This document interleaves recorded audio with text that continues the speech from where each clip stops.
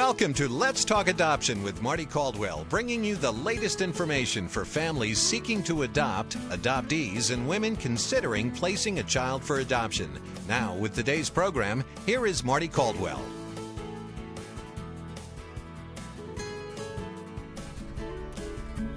Well, welcome, and thank you for joining us today. We're excited about our program today, and we hope that the next 30 minutes you'll be able to spend time with us learning more about this topic, which is Adoption Assistance Program. It's AAP, which is assistance for adoptive parents, and we've got an attorney with us today, Attorney Jim Handy, and in California, that he is going to go ahead and give us some information on this program, too. So before we start, I'd like to remind you, too, to sign up for our free email newsletter. We'll send it to you worldwide. We'll email you every week with topics that we're going to be having on the show and information on how you can also buy a CD or download information regarding our program, so that's important. You can email me also at info@letstalkadoption.com. We also have a calendar on our site, so if you have an event coming up that's relating to adoption, you can send your event over to us, and we'll be happy to put that up on the site also.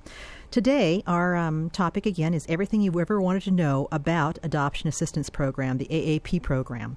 And again, my guest is adoption attorney Jim Handy. He's also an adoptive father of a wonderful little girl that's growing up very fast. Jim, welcome to the show.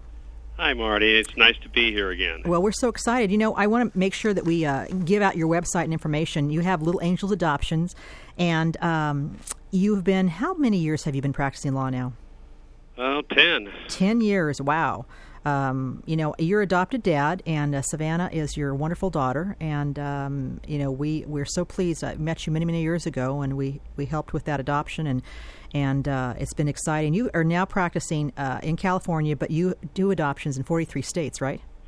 Yes, I have, and actually it's now 45. Wow, that's great. So I've got a couple more to go. Okay, so you've got a few more before you hit the 50, huh? That's right. Well, listen, I have a lot of questions here. Some have come in from listeners, and I know you have a lot of information that you've just received regarding the Adoption Assistance Program, AAP. First off, let's explain to some listeners that may not be familiar with AAP what it is. Okay, well, the purpose of the Adoption Assistance Program is to provide funding from different government sources, both federal, state, and county, to encourage adoptions of domestic children here in the United States, special needs children. Mm-hmm. And special needs is really big. We're going to get into what that is, but okay. So they're basically talking about special needs. Now, are these only children out of the foster care system, or we're going to talk about that, but as far as, it's not just foster care anymore. Children can be in foster care, or they can also be from a private placement, right? Correct, and it's important to understand that special needs, and you just touched on it, is not strictly children that may have some type of physical or mental disability.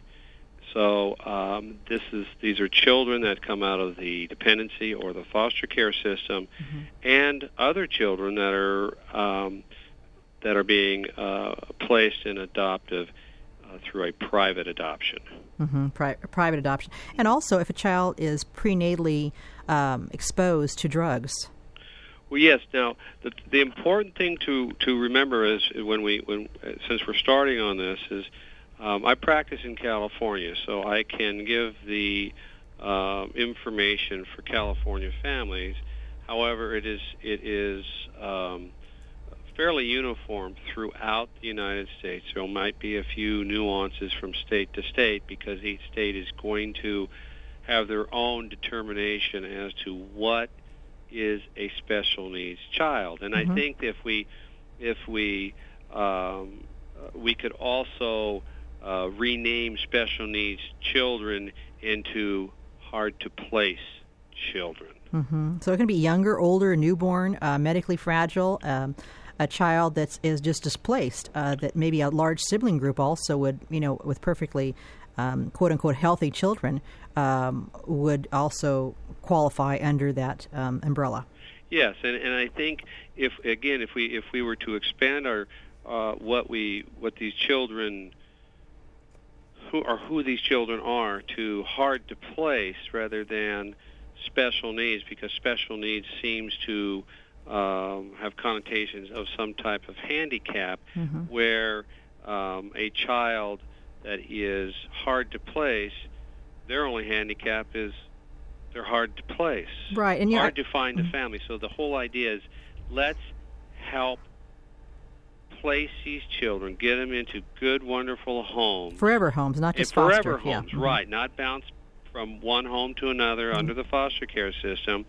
And by doing that, we understand that some of these children can place hardships on the adoptive parents, and so we are going to help them out financially until the child is an adult, and sometimes after that, with monies funded through these programs. I just went to the website, and my assistant actually pulled down some information on the California DSS site, and it's not updated. There's been some new information that has come out regarding AAP program, and what they basically have on there is they have some information, but they're really focusing on the foster care, children out of the foster care program. So they haven't updated their site. If anybody does go there, you're not going to find a whole lot on there, other than they do mention that an adopted child who receives AAP benefits from California may move anywhere in the world and still receive monthly subsidies payments. So that's good for people to know. But every state has some type of AAP program, right, Jim? That is correct, and it's hard to get the information or updated information, as you said, and even on the California website with the Department of Social Services to gather that information and to keep it updated. So if this is a situation that might arise, or you have some questions about, just as in general, when you adopt, it's important that the attorney that you are working with is very familiar with adoption, very familiar with interstate adoptions, very familiar with Indian issues in adoptions, and very familiar with the AAP program. And see, that's what's nice about your practice, is because you have covered all those areas too. And I do want to give out, while we're talking about that, your website, so people can go get more information if they're interested in those topics too. What is your website, Jim? It's www.littleangeladoptions.com. With an S on it. The plural, the S is at the end of adoption. Okay, littleangeladoptions.com. Tell me, the subsidy in California, now this is different for every state, is about $420 a month? Yes, it is. And it's not taxable, right? Non-taxable? It's non-taxable monies, and you are also eligible to receive Medi-Cal. So for this child, so what happens is you're going to receive a monthly check from the county, and you're also that child will also be able to be covered under Medi-Cal. So that is an additional assistance financially, because Medi-Cal there's no charge to that. Right. Now, when do people apply for this? If they're going through, we're going to talk about this in a little bit, but if they're going to be going through, let's say, an independent adoption or an agency adoption, when would they actually apply if the child is not born? Let's go with that scenario first. Okay. Well, first I want to just say that every child that comes out of the foster care system is automatically eligible for AAP. That's good for people. That's the formal foster care, not that you just let your sister, take care of your child for a year. That's right. Okay. It's out of the formal foster care system that is regulated by the county in which wherever the child is going to be taken into the system and jurisdiction is. So if we remember that dependency, all children are automatically going to receive AAP, because all children coming out of foster care are considered hard to place. Now, when we're talking about private adoption, the timing and what you are doing of your legal process of the adoptions are critical if you're going to receive AAP program. It is not automatic, and it is not automatic regardless of the situation with the child. In the dependency or the foster care system, the child could be healthy. Nothing the matter physically, emotionally with this child, but since the child was into the system, it automatically receives. You could have a child that's placed privately, and if you do not follow the proper steps, and this child could have some severe handicaps, and you would not be eligible for the AAP. So it's important people find out about that. It is essential that they find out, and they work with an attorney in their state that knows AAP. You know, it's interesting, Jim. In my book, Adoption, Your Step-by-Step Guide, I write about a story about a family that I recommended they apply for AAP. And the husband said, well, my insurance covers everything, and I don't think we're really going to need it. And I kept saying, you know, it's really important you do that. And then, you know, years later, they came back and said, you know, we really need this because the insurance is not covering it. We've got all these co-pays, and it was too late. So it's very important that people do think about this ahead of time, too. You know, I've got a question here from Jean in Modesto, California. She said, we're in California, and our child will be born in Montana. She didn't say when. She wants to know, will her funds come through from Montana or from California, AAP? Well, that's a very, very interesting question, and about that. And that's, first of all, we have to remember that we have to follow to the T the process to make sure that we're doing the things necessary to get the child wherever the child is born qualified. So the general rule is going to be either where the child was born, where the placing parent or the birth mother This should probably resides Montana. at the time of relinquishment, or where she signed the relinquishment. So, in the case of the Montana, everything's out of Montana, and so that's a payor state, with the payor county being where birth mother resides, is now the one that is looked at. It used to be solely on where child was born. Okay, so it's going to look at that, and not California then too. So where the child's going to be born, even though the child's going to be adopted in California, AAP will be coming out of Montana then. Right. So if we can first we have to understand the program, that whether it's a private independent adoption or private agency adoption, there are certain very strict guidelines that we have to follow in order to make the child eligible for AAP, and that the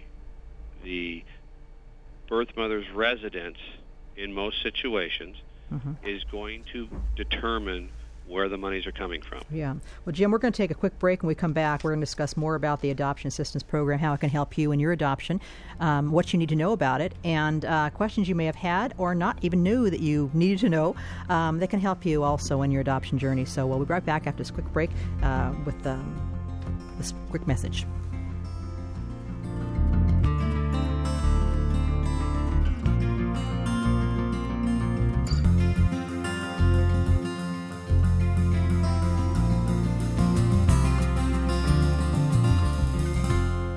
God has a plan for each of us. Sometimes we simply aren't sure what that is. Many Christian families are struggling today with infertility and pregnancy loss and feel forgotten as to God's plan for their lives. Is God trying to convey His plan to you? Perhaps He is trying to lead you to another path for building your family. Christian families are being built every day through the miracle of adoption. There is hope, and there's a child for you. Visit lifetimeadoption.org. or call 530-432-7373 to learn more about welcoming a baby into your heart through adoption.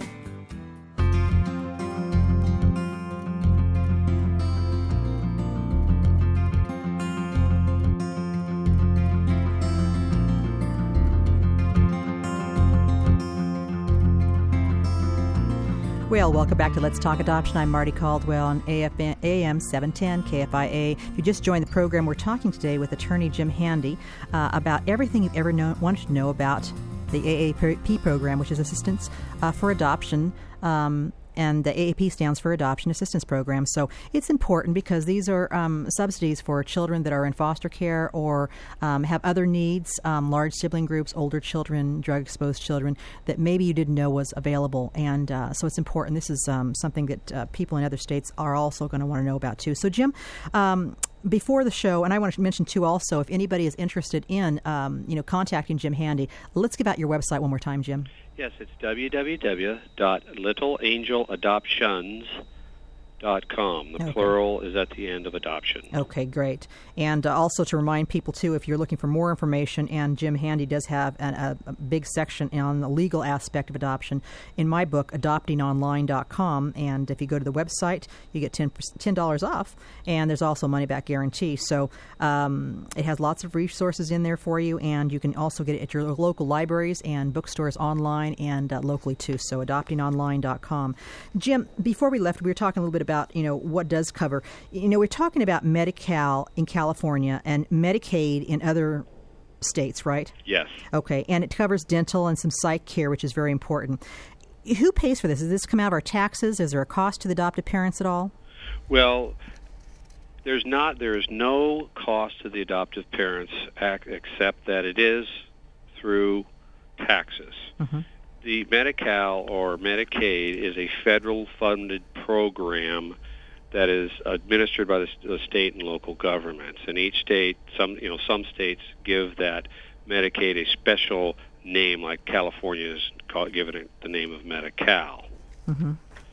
So there is no direct cost to the adoptive parents, but there's paperwork. They have to fill the paperwork. And where do they get the paperwork for this? I mean, where do they go to get the paperwork and find out more? Because it is changing. And as we mentioned, we've gone on the California site, the state, the government site, and they're not even updating their information at this point. So the California Department of Social Services, they are still not stating the most current information. In fact, it says, this is 2006, so they're really behind.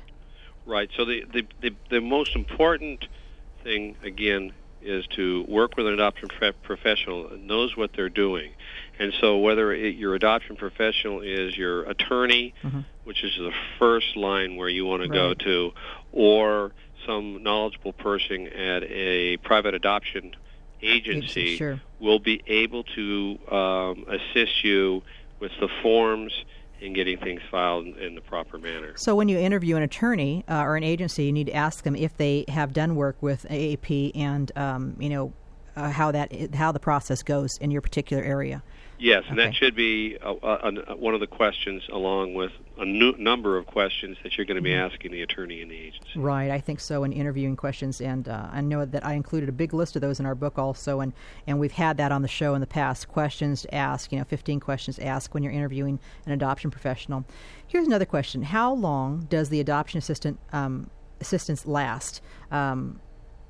How long does that last? Is it? It's up to 18 years of age unless there's special needs, right? Or, additionally, where they can't care for themselves on their own? Correct. Normally, it's 18 or graduation from high school, whichever is later. Mm-hmm. So that's the normal payout period. But there are circumstances when the child is not able to care for themselves. Then the AAP will continue on.